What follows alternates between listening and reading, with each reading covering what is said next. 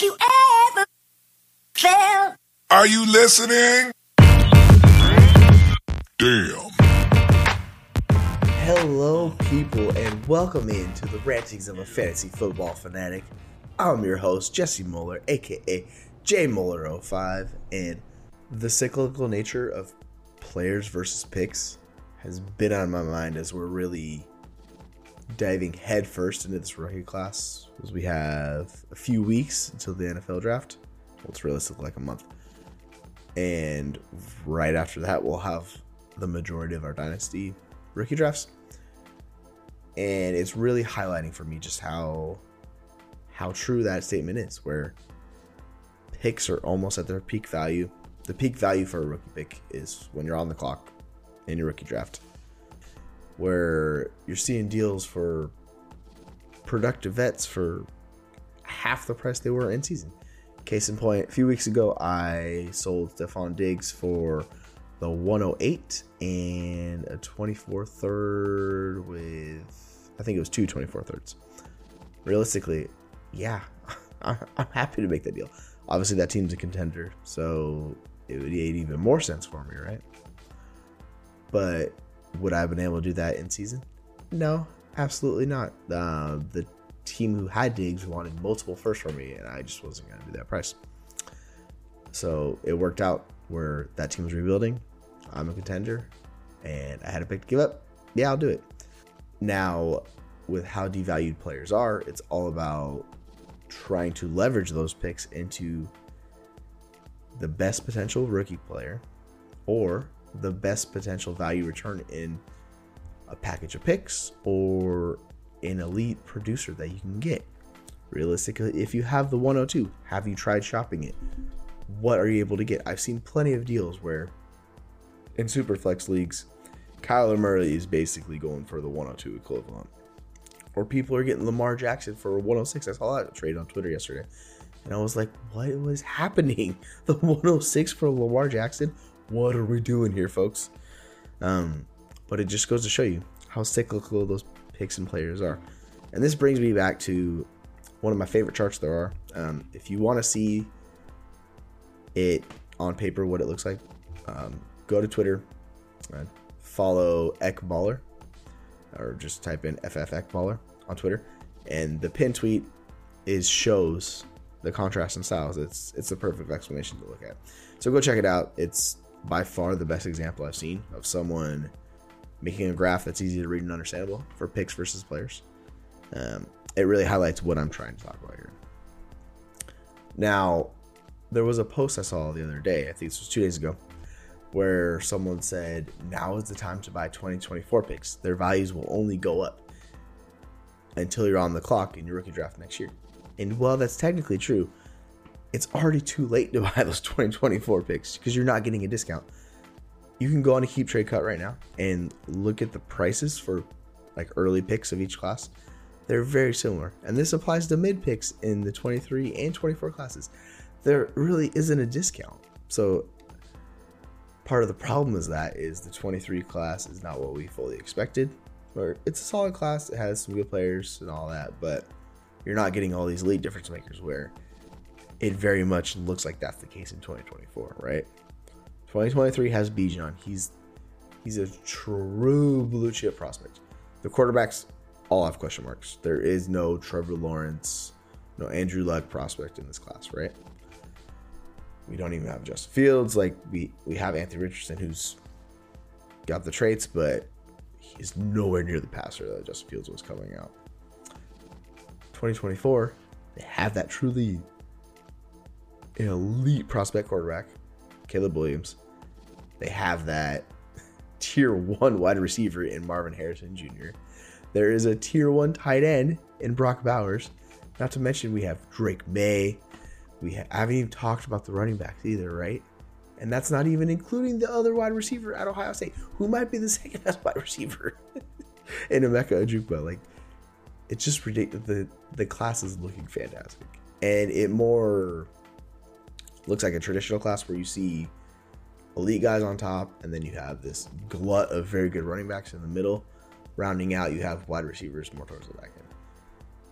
In the 2023 class, we don't necessarily have that. You have the quarterbacks up top after Bijan. Like, we have Bijan, and then we have the quarterbacks, and then it's really the wide receivers. So when your wide receivers are taking up that middle range, unless they're elite, newsflash, they're not elite. It's a bunch of small wide receivers. And that creates problems with the class because people are terrified of it, right? So I'm not saying it's bad, but there's a reason why 2024 is pretty much equal, even though you're getting these picks a year later. It's because the potential for more elite upside players who are difference-making assets in fantasy is better with that class than this class. Now, we thought this about 2022, right? And we got 3 truly elite difference-making wide receivers. We got Drake London, Garrett Wilson, Chris Olave, guys that are going to be impact fantasy assets for a long time to come. We got those guys. We also got Breece Hall, an elite asset. The difference is the tight end class was awful. The quarterback class was awful. But even outside of those wide receivers, we had a good amount of wide receivers. Like, this isn't even including Treylon Burks, Christian Watson, who I'm talking about. Like, the wide receivers carried that class.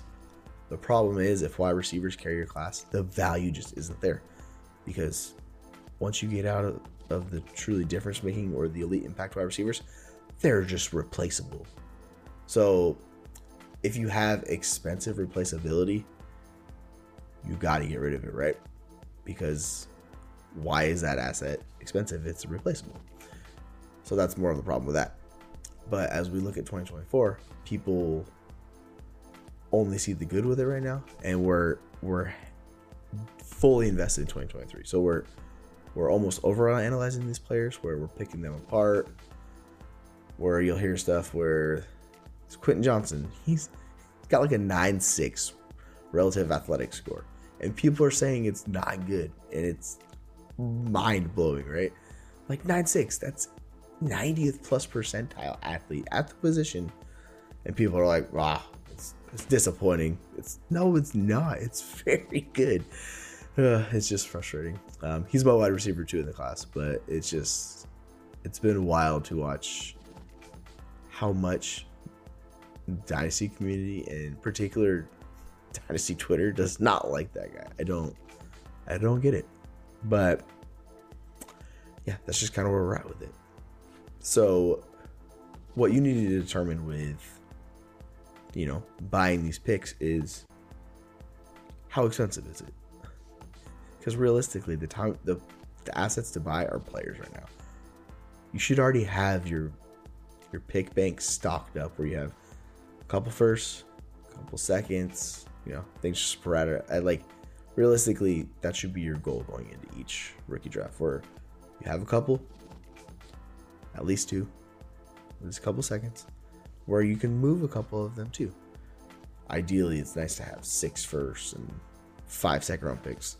It's not that realistic, specifically in sharp leagues. Some of the sharpest people I know, or the best dynasty players I know, are going out and using the picks that they've stocked and acquired over the past year and moving them while still holding on to some of the picks that they've acquired over the past year. It's the win-win deal for people that have that flexibility on their roster. People they hoard those picks. So that's not something realistic that's going to happen.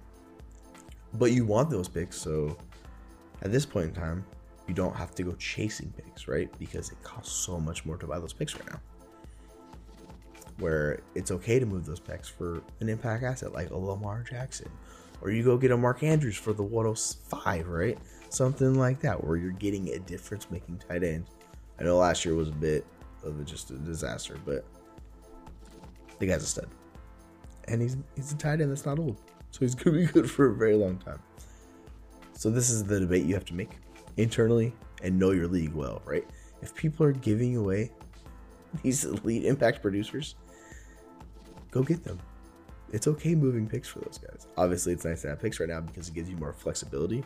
But don't be afraid to buy the players, because the players are as cheap as they're going to be for basically another, not quite a year, but until we get to January, once the season ends. That's when truly players are at their cheapest. But right now, people are not worried about lineups or scoring points. They're just interested in value. So instead of going and paying a premium for 2024 rookie picks, hopefully you already have those picks and you can go get players and you can go look at a place like Keep Trade Cut. I know everyone has issues with Keep Trade Cut, but it gives us the here and now and it's free, so everyone can use it, which is the best part about it. You don't have to pay a subscription service to use it. So you could go look at it and see, be like, maybe I go get Drake London. I know a lot of people are down on him. Maybe I go get him. Or I'll go buy Saquon Barkley. Like, you can use these picks to get you actual impact players. Or if you want to go get an old impact vet like Cooper Kupp, absolutely go do that. He's not going to cost that much. So it's about knowing the market, and with everything in Dynasty, timing is what makes trades work so well. Don't be afraid to what I call be a volume trader. Don't just get stuck on one guy. Go have your tier set up. You'll see 5 wide receivers in the tier you have. Go send that similar offer for all 5 of those guys. And who cares if one gets accepted? Maybe you don't like, AJ Brown as much as CeeDee Lamb. Who cares? Realistically, there could be similar assets, right? So if someone accepts the one for Brown instead of Lamb, cool, you got AJ Brown instead of CeeDee Lamb. Is it likely they're going to have a massive difference in points next year? No, not really. They will finish in a very similar range, which is why in Dynasty you treat the players and picks such as assets, because it's all replaceable. Everything has a cost. So don't be afraid to go out and make moves to make your team better. It's not just the picks that will do that to you. It is the players. I know this isn't the time where the players will shiny, bright diamonds, right? Everyone wants to get the 102 or they want to get the 104, or realistically, everybody wants the 101. But the price on that is your firstborn, the deed to your house, your car. That's what we're talking about. So not a lot of teams can afford that. So go shop around for the 106 or the 108. Because realistically, if you get to the back half of the first round, people always devalue those. So that's where the value lies in this class right now, is the back half. Once we get to 109 through 112 in the first round, that's where the value lies. Because people just don't appreciate it. They treat it more like a second round pick when it's not. It's still a first round pick, and it holds value. So that's where you find the pockets of value in these trades, where they're like, well, I don't want to give up the 106, but I'll give you the 108s. And you're like, sure, good enough, because realistically, that's the same tier of players. For me, I have a few different cutoffs with this rookie class. So the 101 is Bijan, and then it's 107 is the cutoff, and then another one is 109. So it's about finding where those tiers end for you. And obviously, the 102 and the 107 are not the exact same. It's not going to be a one-for-one type thing, but it's similar enough where I'm not worried about it. For a lot of people, it's the 106. It's not the 107, but that's how I have my tiers. So go figure out what your tiers are with the players. Go match them up for the picks. And don't be afraid to make moves. In some leagues, it's harder than others, particularly home leagues. My home league has been a ghost town. People are just, they have their picks and they just don't want to move. Or they have their players and they don't want to move their players either. So if you're in a league like that, you got to get creative with some of the trade offers. You got to figure out what the other team values or what the league values and make deals that are maybe better than you're willing to give up to make the moves. Sometimes that's what you got to do. So it's about knowing your market and figuring out if the micro market of your individual league matches up to the macro market, for instance, of what like Keep Trade Cut does, or if DLF and how their values are, if that lines up with your league. Some leagues are still, they pay the premium for running backs. Other leagues, I'm saying startups, we have Aaron Jones falling to the 12th round. They don't care about running back values. So in those leagues, obviously, the cheap veteran running backs like Derrick Henry, you can get them for 50 cents on the dollar compared to what you would get in other leagues, right? So if you're familiar with what your league is, it allows you to make trades and just send them out. Don't be afraid to make moves, Because the worst thing that can happen in an offseason is you are stuck with the same team you went into the offseason with. So, say your season ends, 6 months go by, the 2023 season is about to start. You're looking at your roster. You're like, man, this is really similar to what I had. You failed the offseason. You should be open to making many moves. And I don't care if that involves you just getting more picks or, adding value in different ways. But realistically, you should cycle through, at the bare minimum, the roster clogger aspect of your team. Go find guys that have any semblance of value. Attach them to a fourth and see if you can get a third. Stuff like that. Just make moves happen. Or include these guys in bigger deals where you're going after, say, a Patrick Mahomes, or you're going after a Joe Burrow. These truly elite quarterbacks. Package a few of those roster cloggers in just to get them off your roster, right? Where they held value, where it's like a Donovan Peoples-Jones, guys like that. Where people are like, oh yeah, he was pretty good last year. I'll take Donovan Peoples-Jones. Realistically, what you're doing is you're clearing a spot for a draft pick. And that's a win for you. So it's not a major win, but it helps your team out in the long term, because then you don't have to worry about cutting some money. It frees up a roster spot, which you could also use on a player down the road, or you can just enjoy having that spot when you bring in the rookie that you're selecting with that pick, right? So there are ways to go about this, but use the cyclical nature of the players and picks to your advantage. Don't be forcing yourself to buy picks right now. Or don't be forcing to just chase after the cheap veterans, right? If you don't have picks and you have a ton of players, realistically, it's probably not the best strategy for you. So it's all very team dependent. But I just want you to be able to use that information to make you a better manager and ideally win your league, because that's what we're all here to do. So I wanted to thank y'all for stopping in this week. I had the cyclical nature on the brain, and with the things I saw online, it was just, I had to get it out, tell you where I was coming from. So anyways, thank you once again for stopping into the rantings of a fantasy football fanatic. I'm your host, Jesse Moeller, aka JMoeller05, and we'll see you later on. Take care. Damn.